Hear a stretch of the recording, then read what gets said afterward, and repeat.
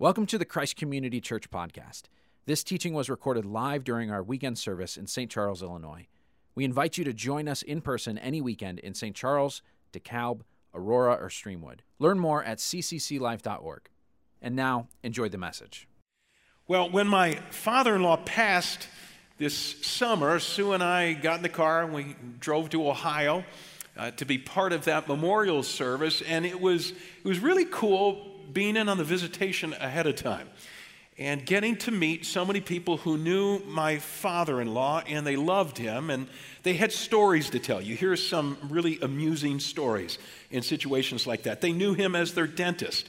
They knew him as their fishing buddy or their bridge partner or the fellow resident at the nursing home or as a new member of their church. Dad came to Christ at age 89 years of age, and then he just threw himself into the ministry of the church, which was kind of cool. So we heard all these stories from people who loved Dad, and then we went into the service itself and we heard some more deep stories in the eulogies. And then the end of the funeral service, something really weird happened. The funeral director got up on the stage of the church, and we assumed he was going to give us some instructions about how to file out and get in our cars and follow the hearse to the cemetery and so on. But he was obviously moved by all the nice things that had been said about my dad, my father-in-law, so he decided to add a few comments of his own.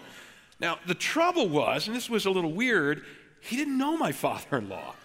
In fact, I'm pretty sure that the first time he'd ever laid eyes on him was at the funeral parlor as he got the body ready. So what is the dude going to say? So he folds his hands and he very somberly says, "We all loved Bill." And I'm thinking to myself, dude, you didn't even know Bill. You never met Bill. What do you mean, we all loved Bill? See, it's pretty hard to love somebody sincerely whom you've never met, right? Pretty hard to love somebody you've never met. Now, this is going to be the focus of our study today. We're beginning a new ministry season with a 4-part series called Love Your Neighbor. Love Your Neighbor. And this is not only the opening series of the new season, it's also Christ Community Church's biggie goal for the year. Now, around our church, every department of our church comes up with goals for the ministry season. So our children's ministry has goals, and community groups have goals, International Impact have goals. All of our ministries have goals, but our senior leadership team gets together every year, and we come up with one biggie goal that transcends all departments. This is the goal we want everybody in the church to participate in on. Okay, this is the goal that we will cast vision for throughout the course of the year. You're going to hear us talking about it again and again, beginning this weekend, Vision Weekend. And this year's biggie goal at Christ Community Church is love your neighbor. Love your neighbor. Now, we didn't come up with this goal on our own. We got it from Jesus. You may recollect the story. It's told in Matthew chapter 22. Jesus is speaking to a crowd one day, and there are some detractors, some antagonists in the group. And one guy speaks up, and he's trying to embarrass Jesus, trying to get Jesus to say something stupid. So he says, "Rabbi Jesus, what is the greatest commandment?" Now, the guy knows that there are an estimated 613 commandments in the Old Testament Torah, so he figures he's got Jesus stumped. How's Jesus going to pick out the most important out of 613 commandments? But Jesus was not stumped. Jesus answered immediately. This is in Matthew 22, verses 37 to 39. He says, "Love the Lord your God with all your heart and with all your soul and with all your mind. This is the first and greatest commandment. And the second greatest commandment is like it. Love your neighbor as yourself." This is the word of the Lord. Thank you, God, for your holy word. Love your neighbor as yourself. We decided to take this second greatest commandment and make it Christ Community Church's biggie goal for the new ministry season. Love your neighbor. Love your neighbor. You'll be hearing about this goal over the coming months. Now, as we begin this 4-week sermon series about how to accomplish this goal of loving your neighbor, I want you to know that our community groups for the next 4 weeks, our 300 or so community groups are all going to be tracking with this sermon series. So temporarily, you're going to hold in abeyance other things that you might study throughout the course of the year, but we're all going to start together. We're going to track, we're going to answer, discuss questions based on these sermons in your community group for the next 4 weeks so that we're all on the same page, discovering what it means to love our neighbor. Now, we've chosen 4 verbs, 4 action words to describe how we're to love our neighbors this coming year. So let me quickly give you those 4 verbs, and then we're going to drill down into the first of those 4 verbs today. So 4 verbs. The first one is meet. We can't love our neighbors if we've never met our neighbors. Okay, remember the opening illustration, the funeral director who says, "We all loved Bill," and the dude didn't know Bill. Okay, you can't love your neighbors if you've never met your neighbors. So how many of your neighbors have you actually met? Now, please understand, when we use the word neighbors throughout this series and as the biggie goal throughout the course of the year, we're going to use the word quite literally. Now, there's a broader sense in which neighbors means kind of everybody we encounter. So it's the barista at your favorite coffee shop. Your neighbor is your coworker. Your neighbor is fellow students at school. Your neighbor is the dry cleaner. Your neighbor is everybody. But we're gonna use the word in a more limited, a more focused sense of the people who live in close proximity to you. How well do you know those neighbors? Have you ever met those neighbors? Let me quickly add the other 4 verbs. First one is meet. The second one is host. We're going to be challenging you this year to welcome those people into your home, whether it's to watch a ball game together or share a meal with you. The third verb is invite. Hopefully, over the course of getting to know your neighbors, you're going to have opportunities to talk about God and invite people to respond. Maybe invite them to come to Christ Community Church with you on some occasion. And the fourth verb is serve. We're going to look for ways to help our neighbors. So meet, host, invite, serve. We want to drill these words, these verbs into you. And in fact, to make it easy for you to remember the 4 verbs, if you look at the first letter of each word, what does it spell? It doesn't spell anything, okay? I'm just messing with you, but I wanted to see if you're paying attention, all right? Doesn't spell anything, but we're going to repeat these words so often you're not going to be able to forget them. Okay, so meet, host, invite, serve. Say it with me. Meet, host, invite, serve. One more time. Meet, host, invite, serve. Now I want you to turn with me in your Bible to Matthew chapter 4.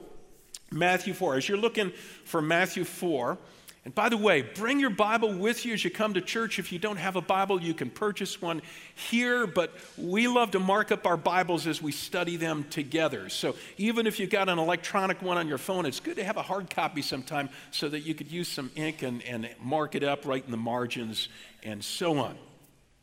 As you're turning to Matthew chapter 4, let me clarify that love your neighbor is not our only goal for the course of the year. As I've already said, every department, every ministry around our church has goals. We showed you a video today of everything that happened, some of the highlights that happened at our church over the last ministry season. 10,000 people show up for our Easter services, almost $1 million given to drill wells, freshwater wells in Africa. 483 grade school kids every week, Wednesday night, come to our Epic program at one of our 4 campuses. I mean, on it goes. So lots of goals accomplished last ministry season. We got lots of goals for this coming ministry season. But there's only one biggie goal. Only one you got to remember. Love your neighbor. Love your neighbor. So today we're going to take a look. What does it mean to meet your neighbor? 3 aspects of what it means to meet our neighbors. If you haven't taken the outline from your program yet, I encourage you to do so. Here's number 1. Meeting neighbors means we need to understand that there is a purpose for proximity. There's a purpose for proximity. In other words, God's got a reason for you living where you live. God's got a reason for you living where you live. Now, if your Bible's open to Matthew 4, some of you are following Christ Community Church's daily reading schedule, Bible reading schedule. In fact, hundreds of you, I think, are following this schedule. If you're not yet a daily Bible reader, I hope you'll pick up that challenge this fall. And we just started into the book of Matthew a week or so ago, and this last week we read Matthew 4, the passage we're going to look at today. Down at verse 18 it says, Jesus calls his first disciples. The story of Jesus calling the first guys to begin to follow him. Now, if you've never read this story before, for years as I read this story, it sounded a bit strange to me. Okay, here's what I mean. If you read it, just a cursory look, Jesus goes out walking one day on the beach beside the Sea of Galilee, and he sees some guys, some fishermen, whom he's never met before, total strangers. And he calls out, "Come follow me." And immediately these guys who don't know Jesus from a hole in the wall, they drop their fishing nets, they leave their boats behind. In one case, they even leave their dad sitting in the boat, and they become lifetime followers, disciples of Jesus Christ. That's bizarre. I mean, it's almost like he's got some kind of voodoo mind control. You know, guys he's never met, follow me, and they follow him. Yeah. But if you look at the story in context, you understand, context. Always got to look at the context. What's the background for the passage? You understand what's going on here. These guys were not total strangers to Jesus. Go back up to verse 12. Let me read a couple verses. It says, when Jesus heard that John was John the Baptist, Jesus' cousin. It was Jesus' advance man, his PR guy. When Jesus heard that John had been put in prison, he withdrew to Galilee. Leaving Nazareth, that was Jesus' hometown where he'd grown up, Jesus went and lived in Capernaum, which was by the lake in the area of Zebulun and Naphtali. So Jesus went and lived in Capernaum. Capernaum was a little fishing village in Jesus' day, right beside the Sea of Galilee. Okay, archaeologists estimate that there were at most 1,500 people in the town. That's a really small town. You could bet that everybody knew everybody. All right, and it was not only small population-wise, landmass size, there wasn't much to the town. I've been to Capernaum on half a dozen occasions. You could walk around the village in like 10 minutes. In fact, we're bringing another wave of Christ Community Church people to Israel this coming spring, and if you're going on that trip, we're going to visit Capernaum. It's a really small town. Jesus went and lived in Capernaum, which means he was a neighbor to the guys he's about to run into on the beach, fishermen. So why did Jesus move to Capernaum? Because he was destined to meet two sets of brothers, Peter and Andrew, James and John, who would become his closest friends and lifetime followers. There was a purpose to his proximity. There was a reason why he was living in Capernaum. 27 years ago, Sue and I moved into the house we now live in, 1992. And I'll never forget, Sue asked me to be the advance scout to work with the realtor. We had 3 small children at the time, and Sue said, I'll watch the kids, you go look and find us a house. So I went out on repeated occasions with the realtor, and it wasn't that Sue didn't have an opinion about what we were looking for. We had made a list together. We wanted a house with, 3 bedrooms, maybe a 4th, if I could find one that I could make into a study. We wanted a 2-car garage. We wanted a yard big enough for our 3 kids. We wanted a main floor laundry room. We made a list, and, top of the list was we wanted a house we could afford, which wasn't a whole lot at the time. So if you asked me today, if you said, so why did you buy that house that you currently live in? I would say to you, because it met our qualifications. It's the house we were looking for. That's why we live where we live. Okay, this house had everything we wanted in a house. But if you ask God, why did Jim and Sue live on Maple Lane in Batavia? God would have a different answer. God would say, for the sake of their neighbors. That's why I've placed Jim and Sue there. That's why they live where they live, for the sake of their neighbors.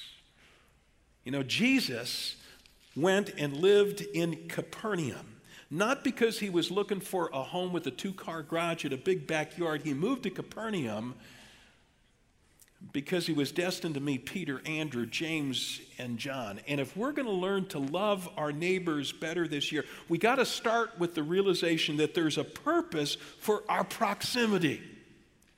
There's a purpose for our proximity. God wants us to meet the people who live close to us so that we can learn to love them. That's why God plunked you down on 3rd Street in St. Charles. That's why God put you in Gilbert Hall, the dorm at NIU. That's why God put you in the Randall Road crossings, the townhouses in Aurora, because he wants you to meet those neighbors so that you could love them.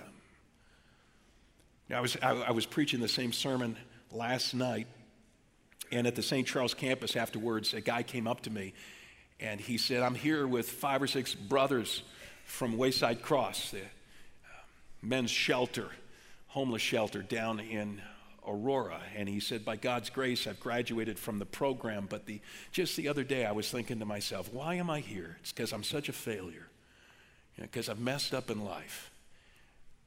And he said, after listening to your message last night, I know why I am where I am. God put me there for the sake of other people. So wherever you live, there's a purpose for your proximity. You get it? Good. Throughout the course of the series, we're promoting a book that we hope you'll pick up and read. Even if you're not a reader, it's a pretty short book.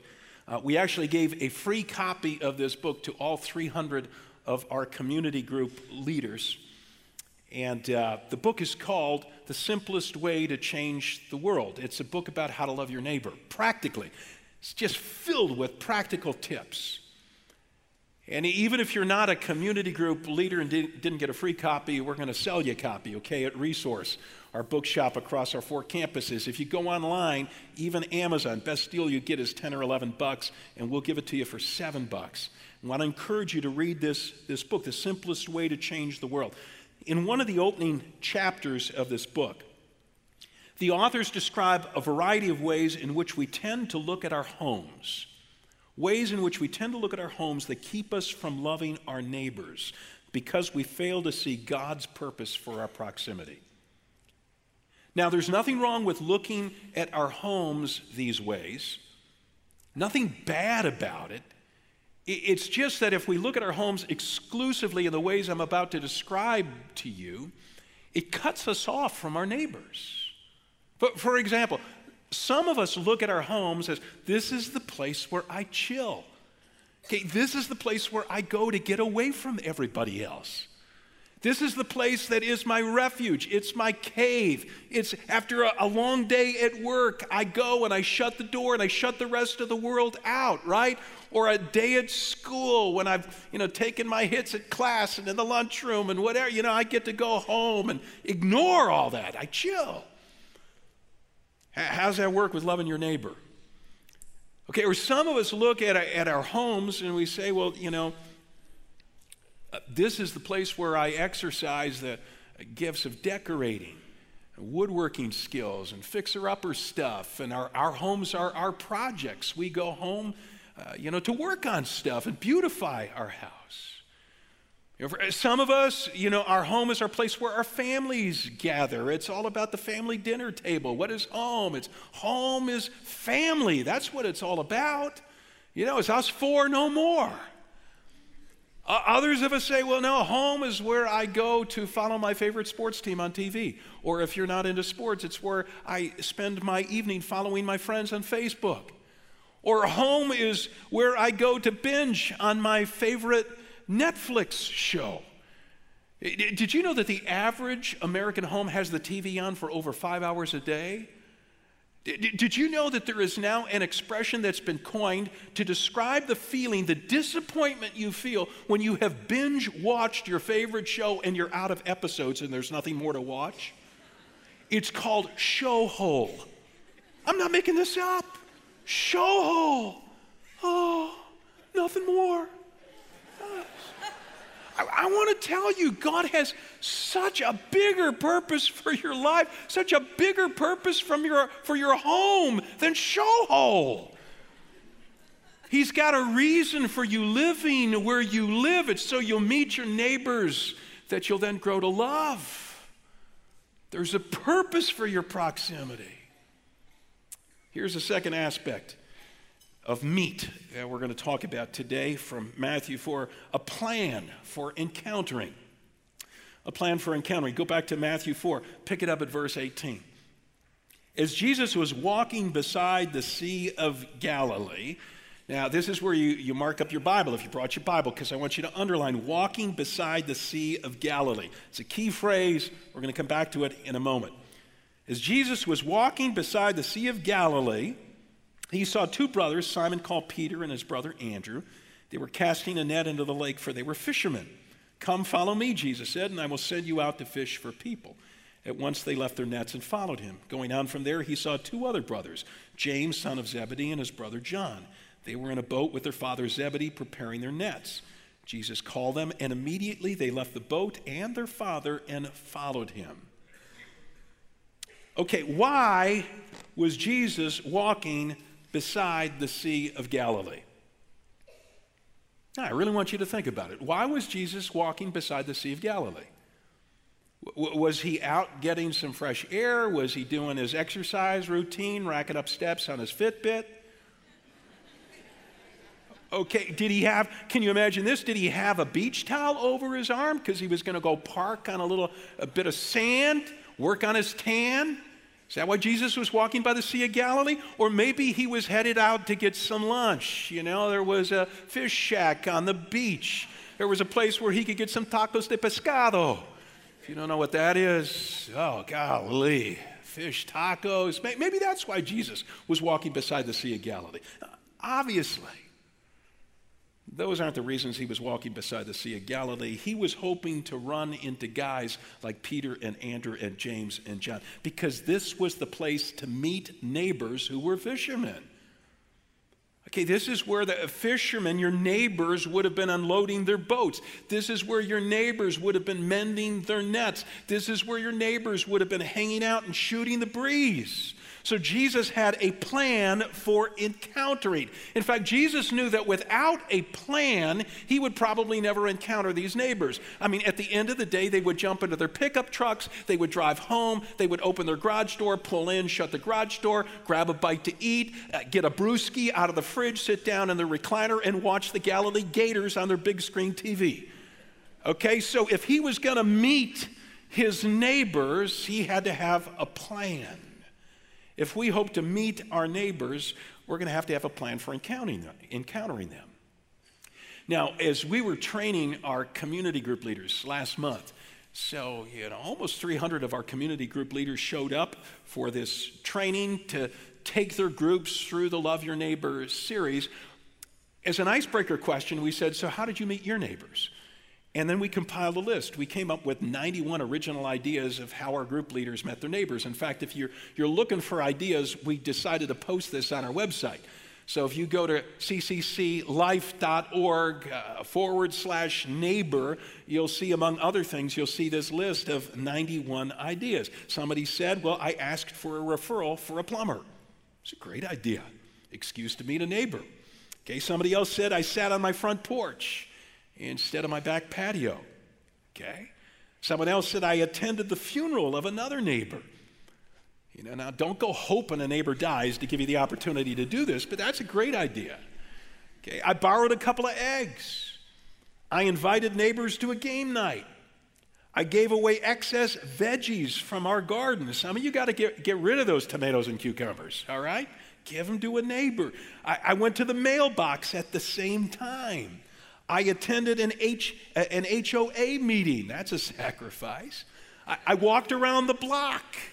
Lots of good ideas how to meet a neighbor. By the way, if you're going to walk around the block, be sure to take a baby in a stroller or a dog on a leash, okay, because that opens all sorts of conversations.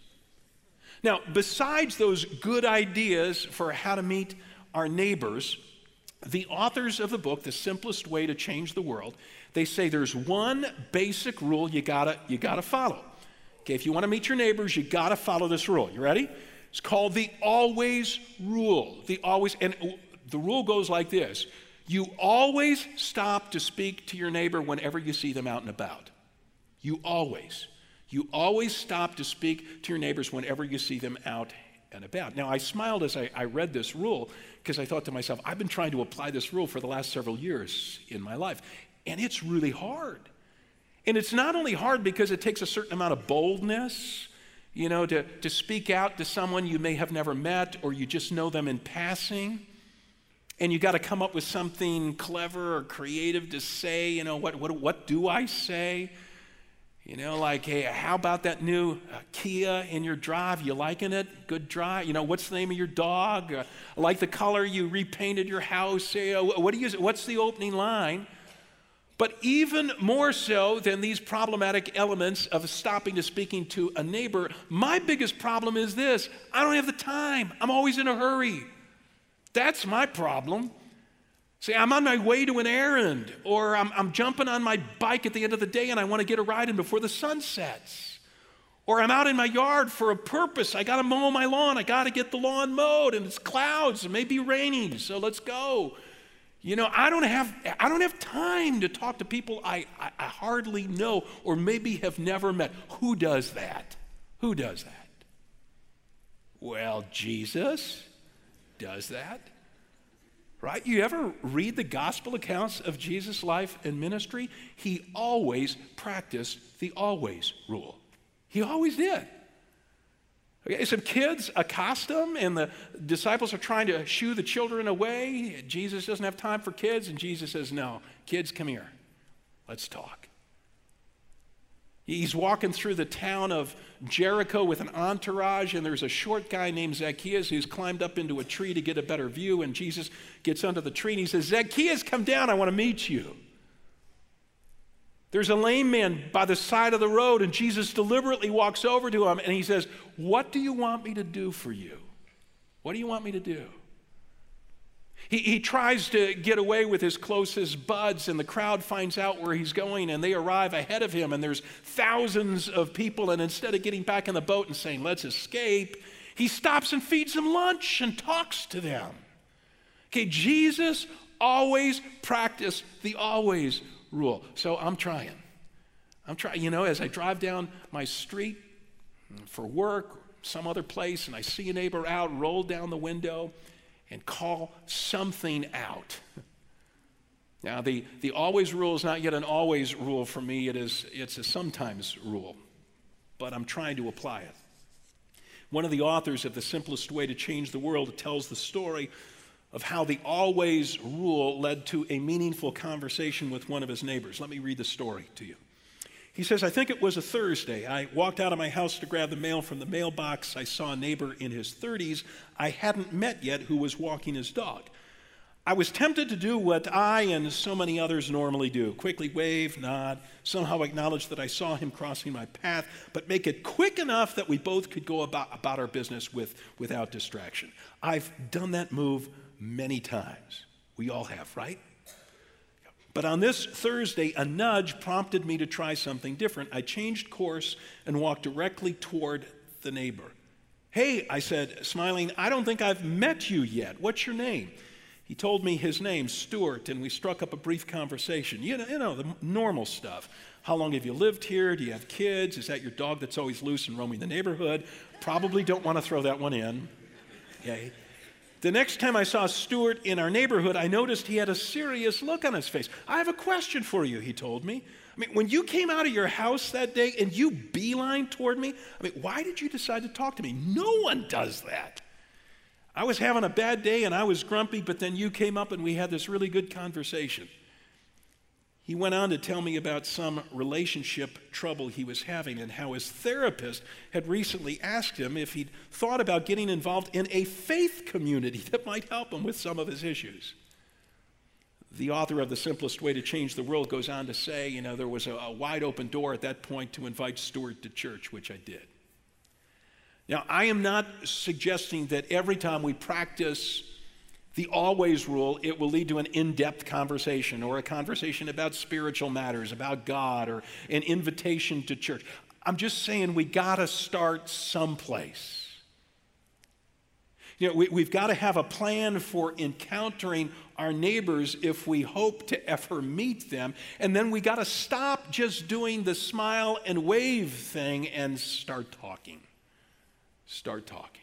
Now, if you don't have a plan for encountering, a plan that opens up natural conversations with your neighbors, let me suggest a strategy that I think is the best strategy in this regard. In fact, we're asking all of our community groups to promote this strategy during the month of September. And you've heard me talk about this strategy before at Christ Community Church. So as I begin to talk about it, if you've tuned me out in the past, please don't tune me out immediately, okay? Sue and I latched onto this strategy several years ago because we had no idea how to meet the neighbors that we lived alongside of for years and still didn't really know. You know what that's like? The longer you live in your neighborhood, the harder it is to meet neighbors you've never met because it's kind of embarrassing now, right? I mean, what are you going to do? You don't know the guy 3 doors down, so you're going to go ring his doorbell one day. He comes to the door and you say, hey, I've been living 3 doors down for 8 years and we've never met, but I thought I'd stop by and chit-chat a little bit. How's that going to work for you? I mean, if it works, let me know, would you? Okay? So we heard about this strategy that gives you a legitimate reason for ringing a neighbor's doorbell. And it revolves around collecting canned goods, collecting food for the poor, for the local food pantry. And the rationale is, hey, everybody thinks that's a good idea. Every one of your neighbors thinks it's a good idea to care for the poor, to feed those who wouldn't have a meal otherwise. And so if you go to their door and you collect canned goods, they will probably welcome you, even if they don't have a can of something to give you. They will think it's a worthy cause. And then as you're standing at the door, you have a natural opportunity to introduce yourself and begin to talk. So Sue and I have been doing that 2 or 3 times a year for several years now, and we have gotten to know 26 families on our block. 26 families gotten to know, which brings me to my last point about meeting our neighbors. The third point is this: a passion for knowing. We've got to have a passion for knowing. Now, I'm going to come back to that strategy of collecting canned goods from neighbors in just a minute. But first, let me tie up the story in Matthew chapter 4. You don't have to go back to the text.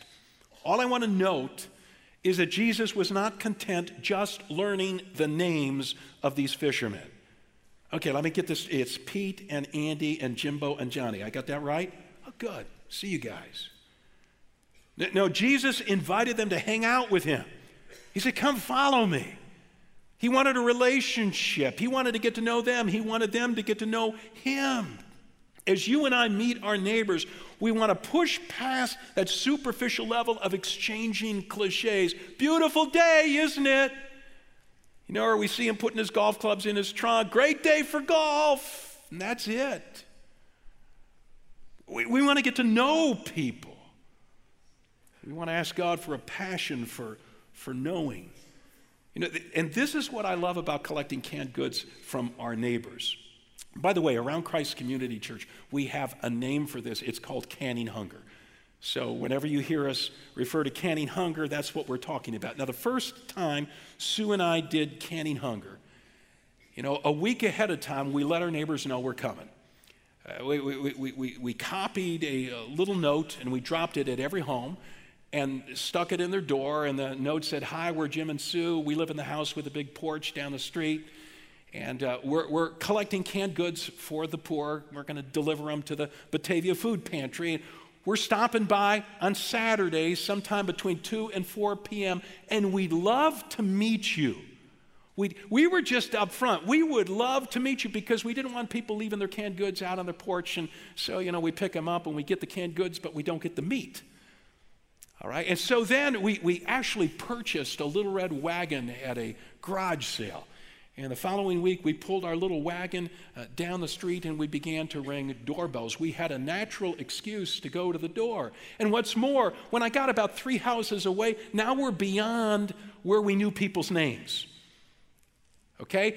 We knew the names of the people on either side of us and across the street, but 3 doors down. So now I'm beginning my pitch with this. I ring the doorbell and they come to the door. Hi, we're Jim and Sue. You saw our note about canned goods. Hey, before I ask for canned goods, I got to say, I'm so embarrassed. I've lived a few houses away from you for years, and I don't even know your name. And so they give you their name right away. It's so natural to do this.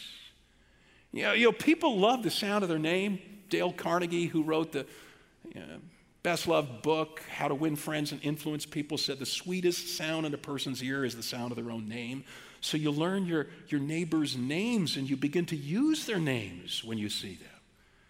What some people even do who do canning hunger, or people who find some other way to get to meet their neighbors. You put a chart up on your fridge, and it's got all the houses, or it's got all the apartments on the floor of your apartment building. And as you get to learn names, you add the name to your chart.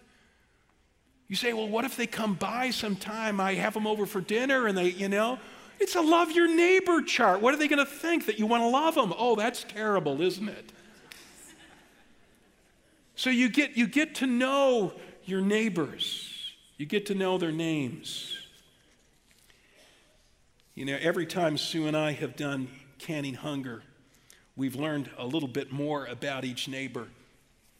What they do for a living, the ages of their kids, the names of their pets, what household project they're working on, where they just came back from for vacation, why in the world they got a Packers flag in front of their house. You knew after Thursday I was going to throw in something.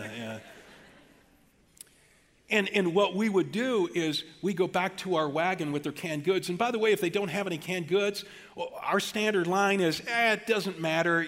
We got plenty of neighbors to give us canned goods. And besides, we just want to get to know our neighbors. We're doing this as much to get to know our neighbors as any other. We keep being up front with that's our motive. We want to get to know you. People have welcomed that. And so I go back to my little red wagon, and I carry a spiral-bound notebook, and I write down what I learned about them, and then I transfer it to an electronic file at home. I got an 11-page file on information I've learned about my neighbors. You say, you're stalking them. No, I want to know them. And if they tell me that their daughter is going off to college, I want to remember that their daughter's going off to college. So the next time I see them, I could say, hey, how's your daughter doing with college? Okay, it's just that simple. I've been asking God for a passion to know my neighbors. Where does this passion come? Where does this motivation come from? It comes from the fact that God has done the very thing with me, and he's done it with you. When we were distanced from God, when we were strangers to God, God moved into our neighborhood in the person of Jesus Christ. That's what John 1 verse 14 says. That Jesus came and dwelt among us. He became our neighbor. He reached out to us. He took the initiative to get to know us so that we could get to know him as our Savior, as our friend, as our King. When I stop and I think that Jesus left the comfort of heaven because he wanted to get to know me. Now that begins to stoke my fires for wanting to get to know my neighbors, a passion to know them. So I write this stuff down, and you know what's amazing? Our neighbors have been willing to share incredibly intimate stuff with us. So as we've done this routinely, we've heard about divorces, we've heard about depression, we've heard about being out of work, we've heard about a son going off to the Marines, we've heard about cancer, heart disease. And sometimes, not always, because we don't want to be overbearing, but sometimes we will say something like this. We'll say, oh my goodness, what a heavy burden. We're prayers. We really believe in prayer. Can we take just a minute to pray for you? And we've never been turned down. And we don't pray long because we don't want to goon anybody out, but we just quickly pray for their need. And it's amazing how many conversations about God that has opened up. Prayer. As I wrap things up today, we're talking about 4 verbs in this series: meet, host, invite, serve. I got to tell you, none of them work if you don't pray as you do them. Okay, prayer is the power behind loving your neighbor. Okay, if you want a neighbor-loving impact where you live, you got to start praying for the people who live around you. I've realized even in preparing for this series, I got to do a better job of praying for my neighbors. And so I'm going to challenge you in closing with 2 opportunities to pray. One is tonight.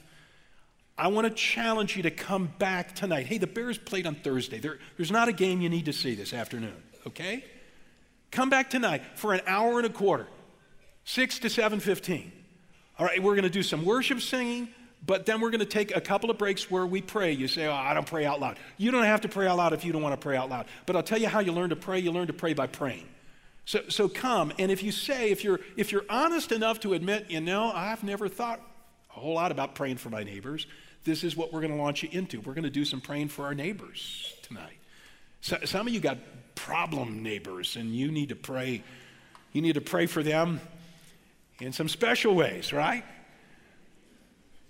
So come tonight and pray. Pray for the ministries of our church as we launch the season, but we're going to be praying for reaching our neighbors as well. The second thing you could do on your way out today across our 4 campuses, at the exit doors, you'll find a prayer list for the week. It'll tell you what to pray for today, Monday, Tuesday, Wednesday, throughout the week. Every day, some bullet points of things to use it with your family, use it with your community group, use it with a group of friends. Pray. In fact, we're challenging you to consider fasting at some point during this week. I won't ask for a show of hands how many of you have ever fasted before, but it's an ancient spiritual discipline that Christ followers have practiced for centuries, but most contemporary Christ followers know little, especially in the comfortable West. Nothing about fasting. It means going without a meal on a day, or maybe going a whole day without your 3 meals, so you could devote that time to prayer instead of eating. And it sort of empowers your prayer life as your hunger pains kind of remind you, oh, pray, right? So there's a whole sheet that explains, if you go online or you pick it up on your way out, that explains fasting.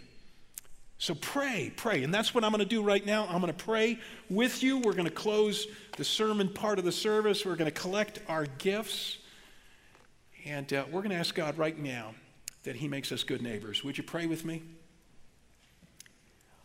Lord God, if we don't have a passion to love our neighbors, only you can give it. And so I ask in Jesus' name right now that you would not let us dismiss what we've heard today as if it's intended for somebody other than ourselves. But we would realize that this is the very message you brought us to church to hear. And when we stop and think about how you reached out to us and moved into our neighborhood to get to know us, may it give us a heart full of compassion and a passion for loving the neighbors that live near us. We pray in Jesus' name.